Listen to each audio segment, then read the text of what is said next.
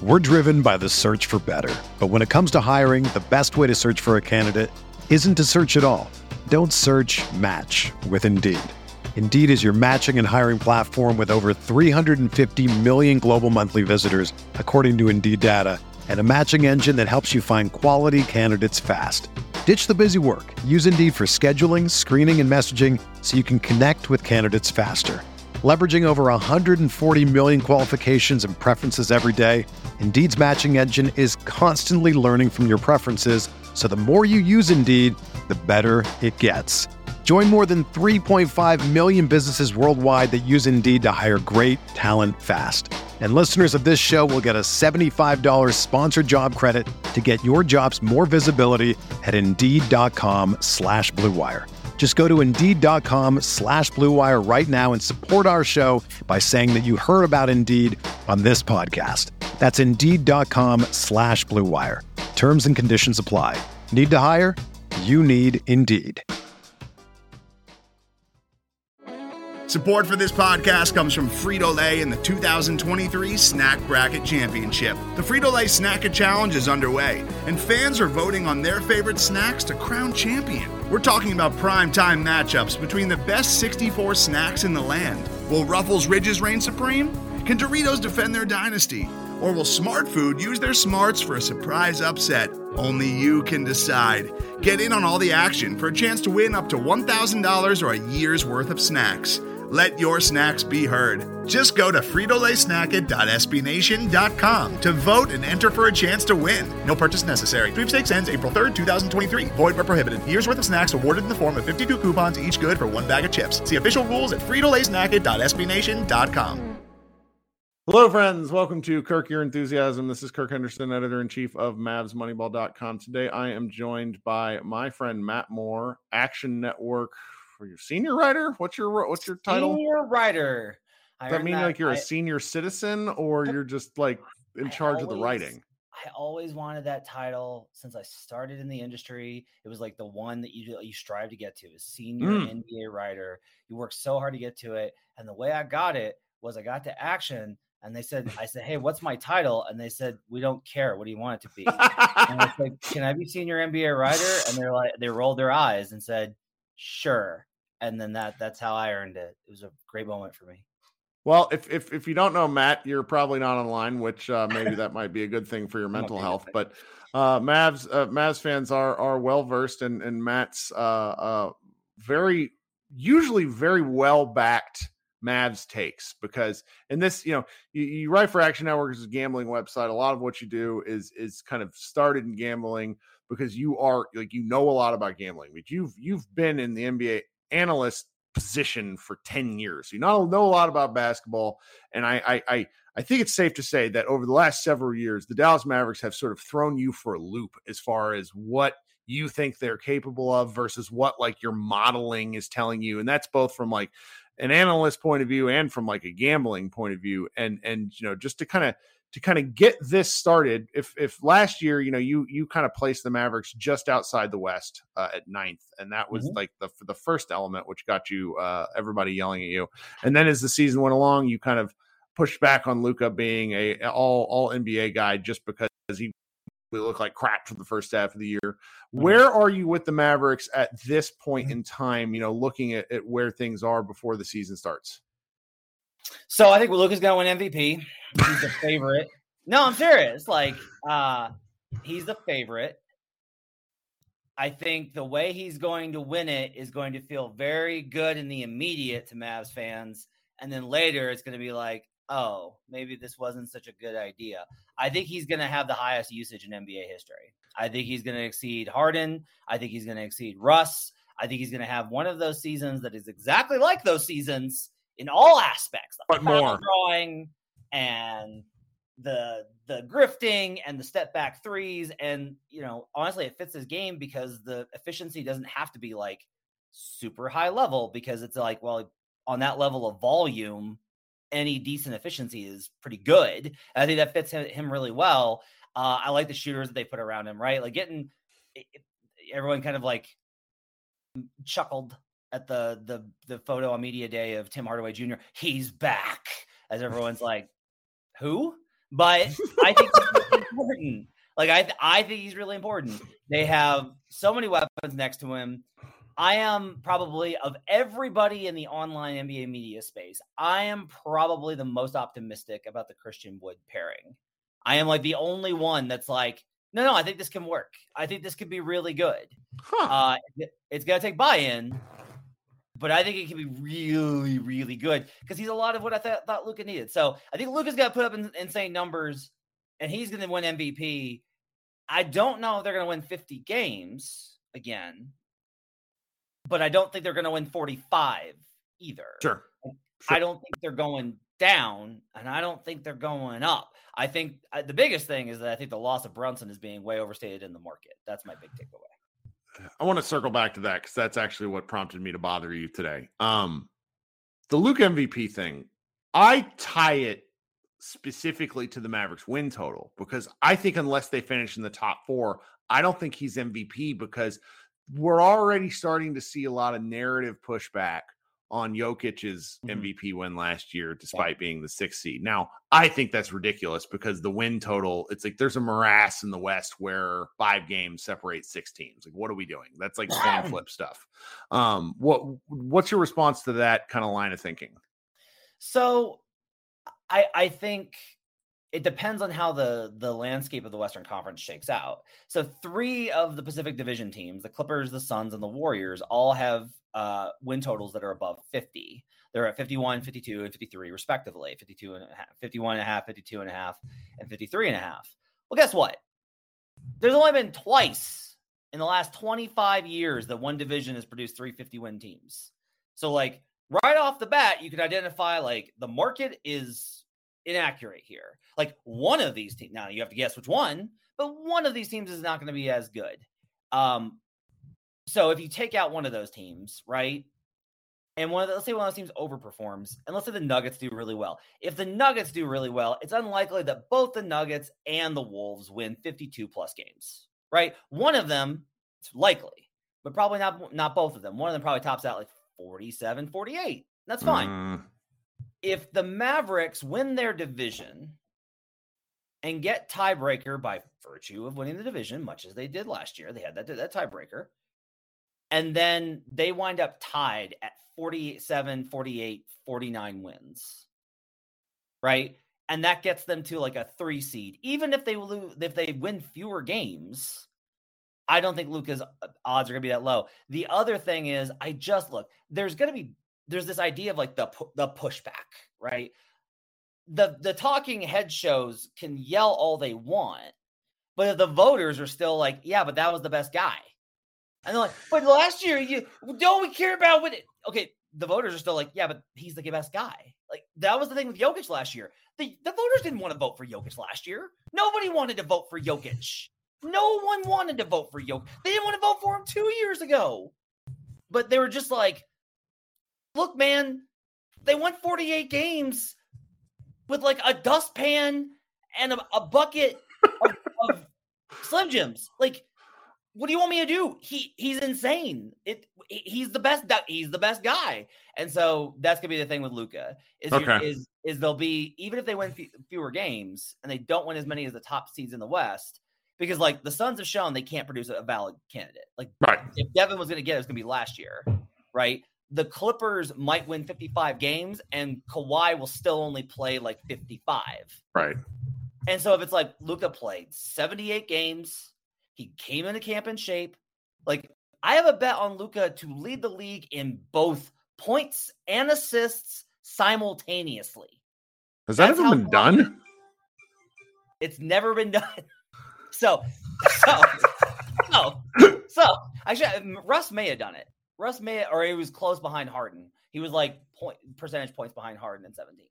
So either way, it's like, if I think that Luka's going to put up those kind of numbers, especially because I will say also one of the problems, and like Jokic has benefited from this, is some of these teams, a guy looks so good, he makes the rest of his team look worse, which in turn makes the top guy look better because he's dragging these bums all the way up there. Like, Aaron Gordon's a good NBA player. Jeff Green's a perfectly serviceable NBA player. Monte Morris is going to start in Washington. All of these guys were on the Nuggets last year. But if you talk to anybody, it's like, oh, man, Jokic's team last year sucked. Like, it was nobody. And like that I feel bad for the Mavericks, but it'll be incredible content. Okay, the second thing I needed to push you on a little bit more was walk me through your Christian Wood, the way that works out with what you think he and Luka are capable of. Because I got to be honest, I've been watching him, and I see the talent, but then I also see why he's been on 17s. Yeah, I think a lot of this is okay. Like, the preseason is hard for me to. The problem with it with that first preseason game is it's like confirmation bias, right? Like, you're worried that Christian Wood's going to be a shitty defender that doesn't care, and then he shows up in preseason game where most guys don't care, and he doesn't care, and everyone's like, aha! And it's like, well, okay, yes, this is what he's shown before.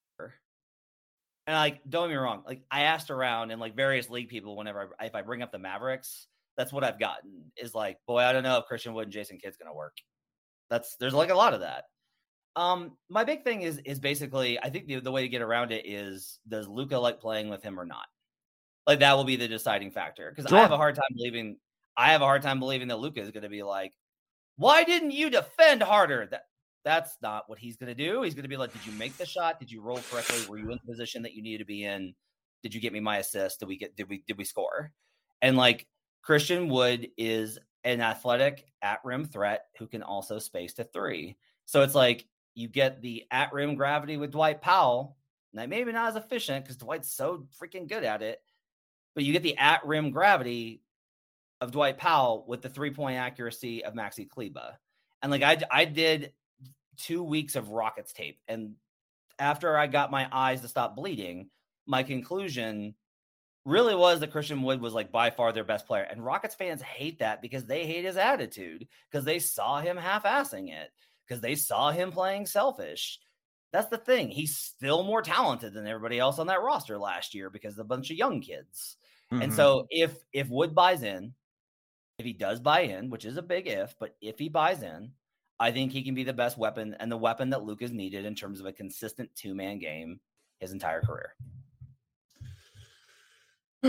Offensively, I see it because even he played some weird, he still came off the bench in a preseason game. Just for everybody's edification, I don't know when this is going up, but we're recording on Thursday, October 6th. I think it's probably going to go up early next week. So we'll have another preseason game under our belts to have overreacted to.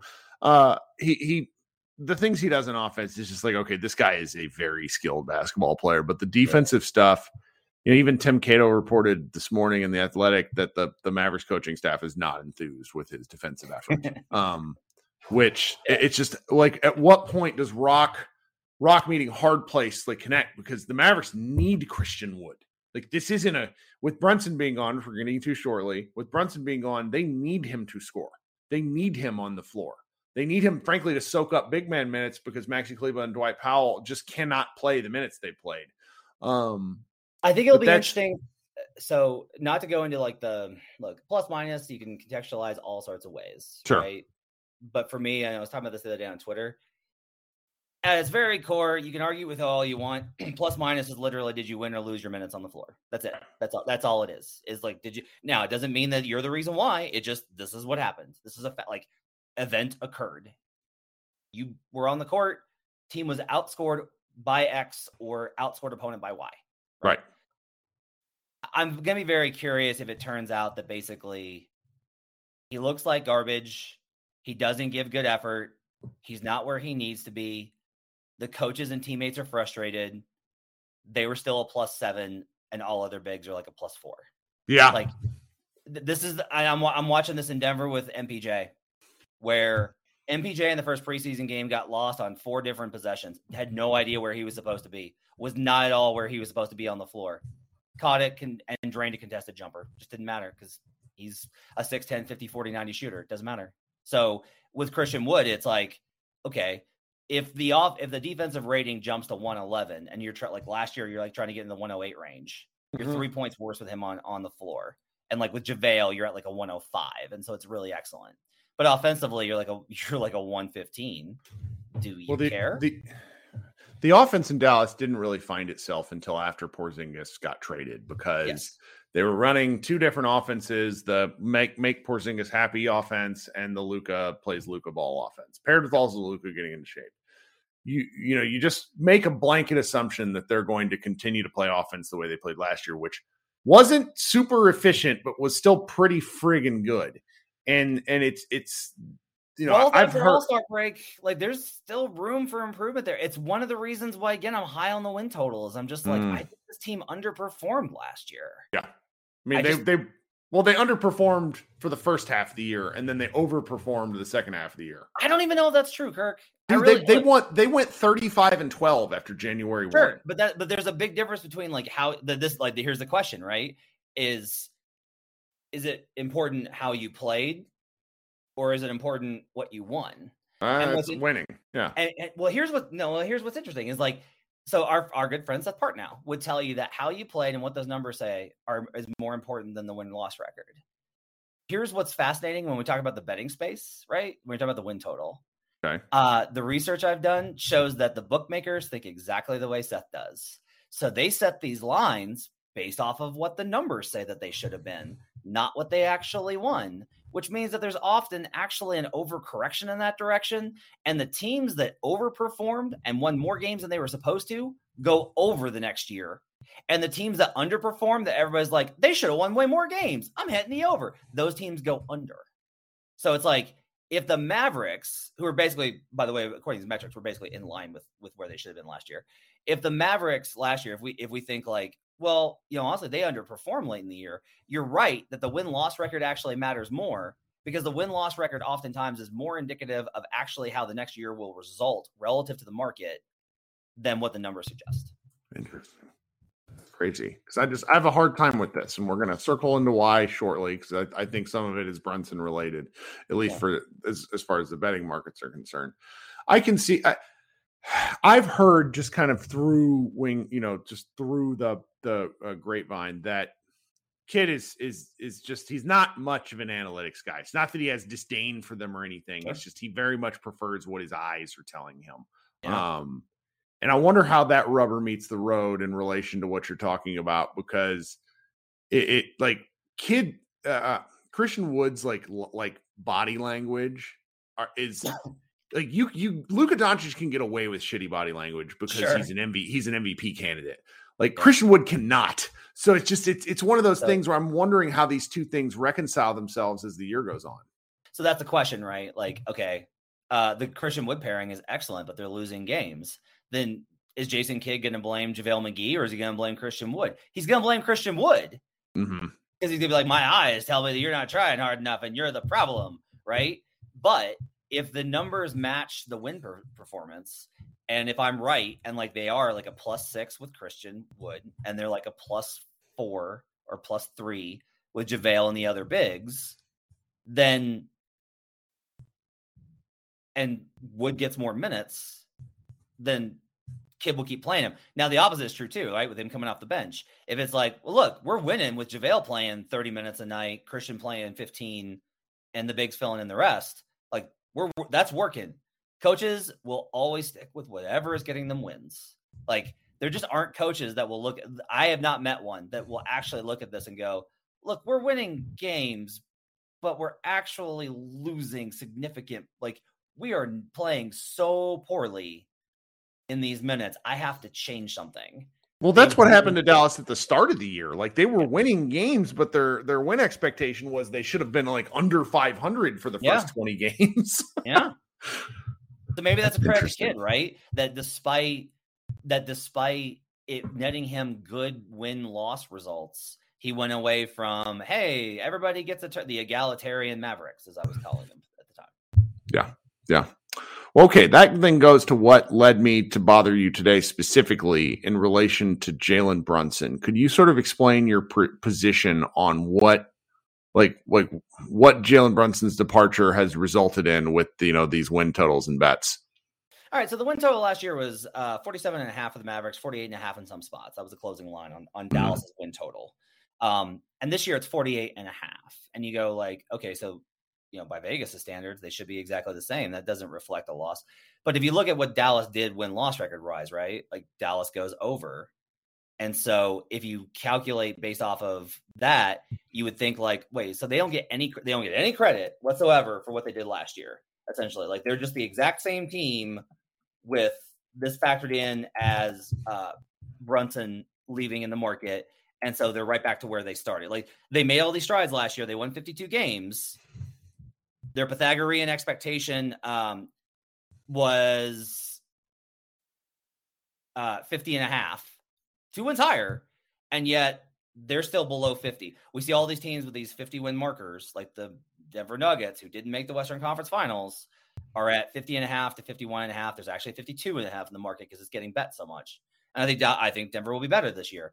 All these teams are in that high marker versus the Mavericks, who are beneath the Memphis Grizzlies and in the same tier as like the Timberwolves, right? Who people think are going to be like really good, but like not like one of the top tier teams.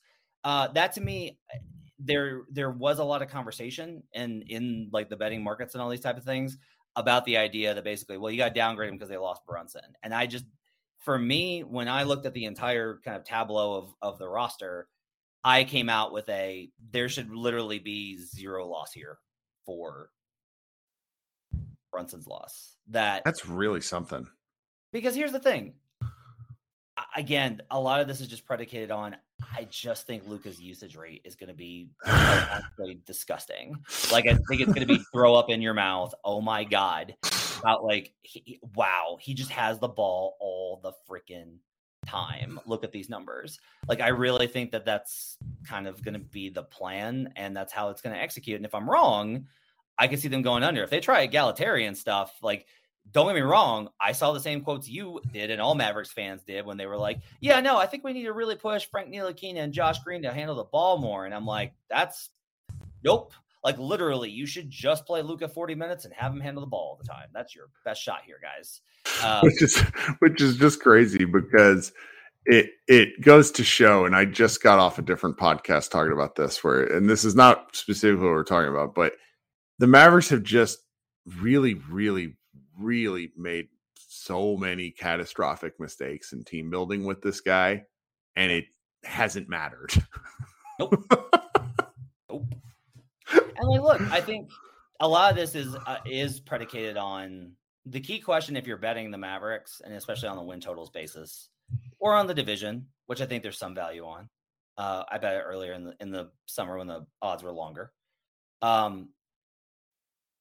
A lot of this is predicated on an assumption that they can repeat the defensive performance of last year, which I thought it was just me in our group, right? That we were all like, I don't understand how this team is good defensively. So like I asked NBA analytics people, and they were like, no idea. Doesn't make any sense. They were just good. I asked like scouts, like pro scouts, and they were just like, well, they put a lot of pressure on the edge and they have lots of length and good perimeter defense, but I don't know how they went from where they were to where they were last year. Sometimes that just happens. Like It literally was just kind of who knows? But what was also interesting is I asked all those same people, okay, so if you can't explain it, do you expect a regression? And to a man, they were all like, not really. Like there wasn't a lot of indicators either from the statistical community or from the scouting community that I talked to of huge outlier defensive year, immediate regression back to form. It was kind of like, no, like they've set a new marker. And so if they regress, it's going to be regressed to somewhere like in the middle. They fall from a top 10 defense to a top 15 defense. And if they're a top 15 defense with how good the offense is going to be with what should be, again, I think the most valuable player this year with one of the best players in the NBA, unquestionably, he has to be in the top 5 conversation. If he's that good, and their weapons can hit open shots, which I know has frustrated you in the past, then they're going to cook so much that defense can just be like, that's pretty good. And they'll still rack up 50 wins. It's really interesting. Because I think Kidd is such a defensively minded guy that he's going to put the emphasis on the defense working out at the expense of the offense because it worked for him last year. Right. right? I mean, I think that's going to be, I always kind of think that coaches will eventually revert back to, like, I don't think Kidd and Malone are all that different as coaches. Very heavy emphasis as coaches. They're very different as people in my experience. But like, Malone knew he had an offensive roster. He still couldn't help himself by trying to play defensive players. Like, he's trotting out there Torrey Craig 3 years ago, being like, I need a stopper. Like, he can't help himself. He can't just like stop caring about defense. Most coaches can't. And they understand how important it is. And honestly, in the NBA, I will say this. I have the stats somewhere. If you're a top 10 defense, you hit your over on your win total. You win more games. You just do.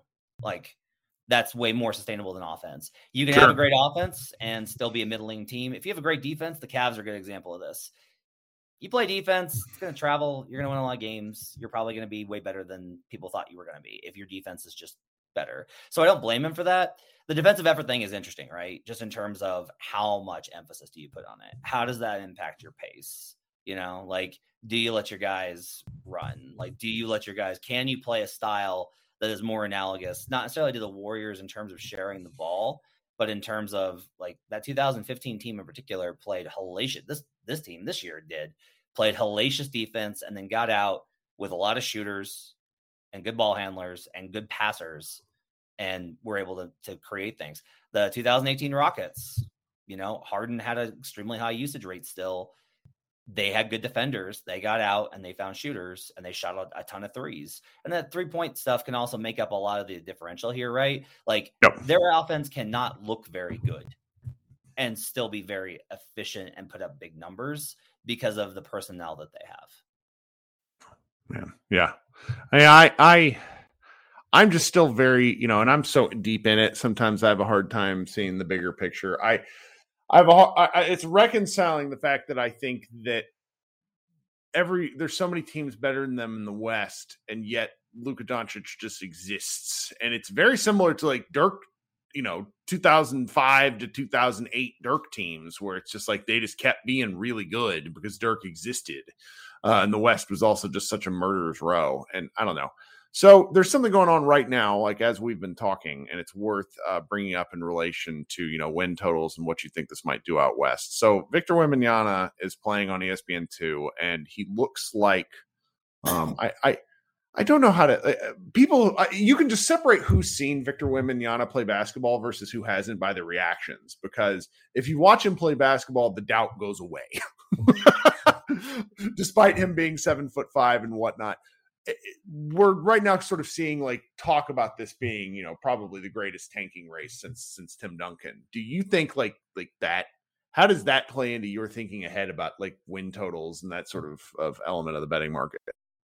It's funny because everybody wants to talk about this instead of how to bet the number one pick, and that's like what I want to talk about. So let's talk about that too. I don't care. We're more than halfway through.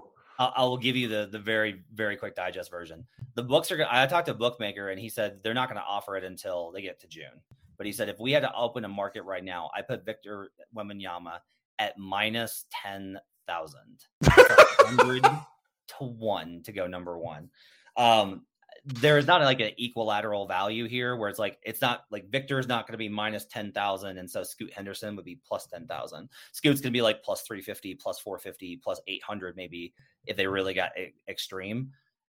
When the market opened in February last year, Jabari Smith opened at 10 to 1. And I was talking to scouts who were all like, yeah, Jabari Smith's the guy. So I bet heavy on Jabari Smith then. And so when June came around and Paolo Banchero was 12 to 1, and we started hearing that he might go number one, I bet even bigger on that. And that two-way hedge position was basically like, as long as Chet didn't go, I was good.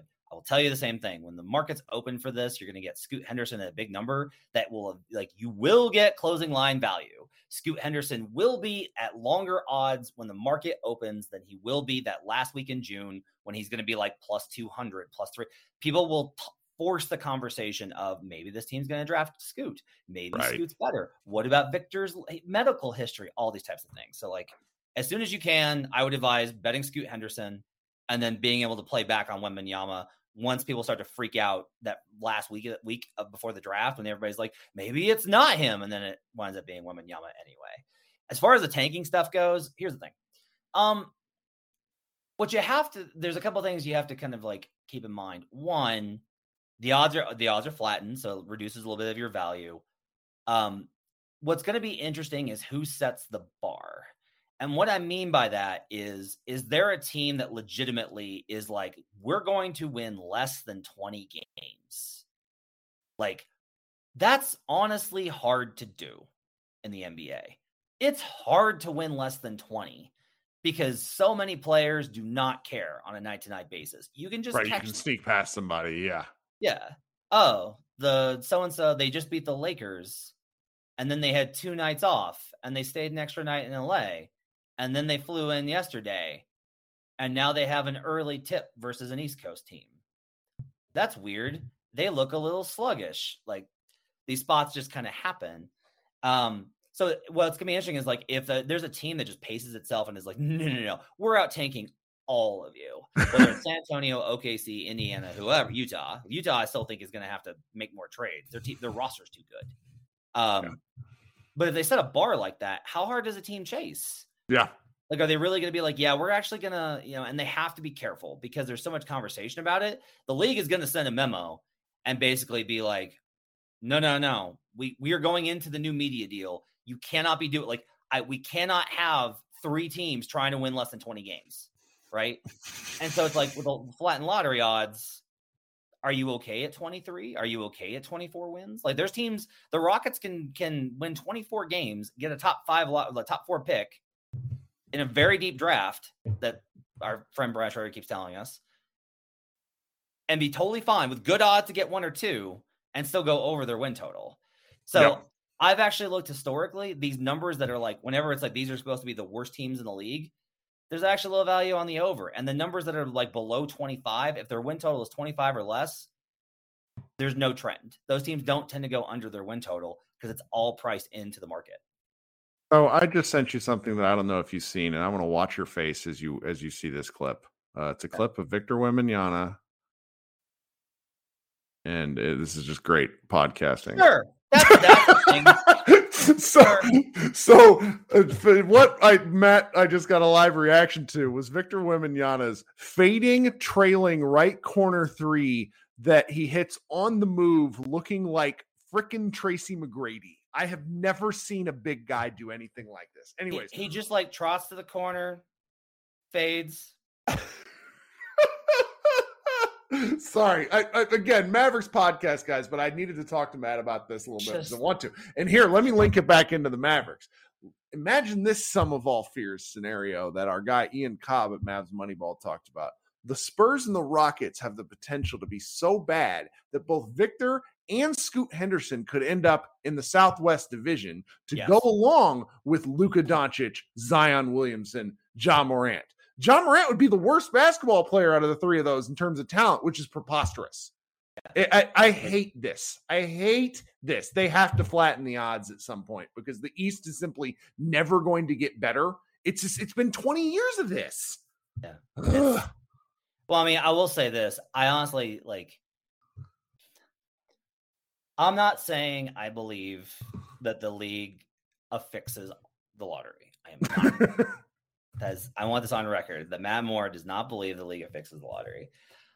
I will say that certain results, like the Cleveland Cavaliers getting LeBron James, the New Orleans Pelicans, after playing nice in a deal to send Anthony Davis to the Lakers, get Zion Williamson.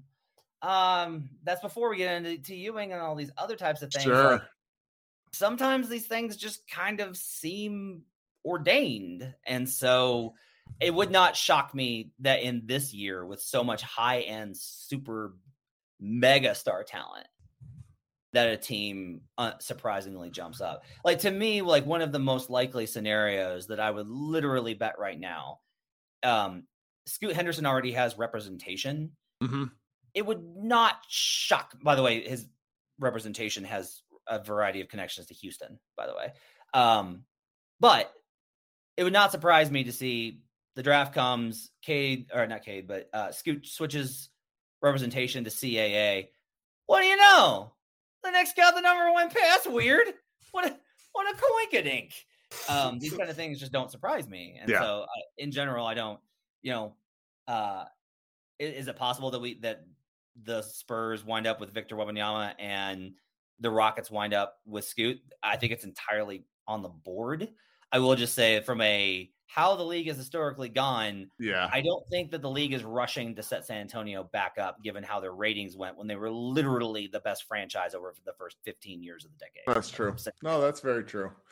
Well, there's more Mavs stuff I want to pick your brain on, but I think we need to get some actual basketball under our belts, and then we'll maybe circle back with you 20 or so games in the season. Thank you for taking part of your Thursday afternoon to talk with me. I appreciate it. Anytime for you, man. All right, you got anything you want to plug on the way out? Because you run a daily betting podcast, which is outstanding. But I can't remember the name of it. That's how good of a you can check out Buckets. We do Buckets, and we should by early season, we should be back up to 5 a week. We'll have episodes on futures every single week, breakdowns of all that kind of stuff. Best way to see all of it, though, our app is amazing. It's the best way for you to track scores. You get, even if you're not a bettor, right? Because folks in Texas can't bet yet. But the cool thing about it, it's got like a halftime clock. So if you're like, oh, how much time do I have before I need to be back for the second half? We literally have a clock in there. Fast as API. It's going to keep you updated. Lots of great content in there. Check it out, the Action Network app. Well, thanks so much, Matt. We'll talk soon. Everybody go seek out Matt Moore's work on the Action Network. It is a really cool app. Do not follow him on Twitter if that's in order. Everyone have a good week. Don't know when this is going up, but there'll be plenty of Mavs content coming. So check out Mavs Moneyball, and I will talk with you all soon.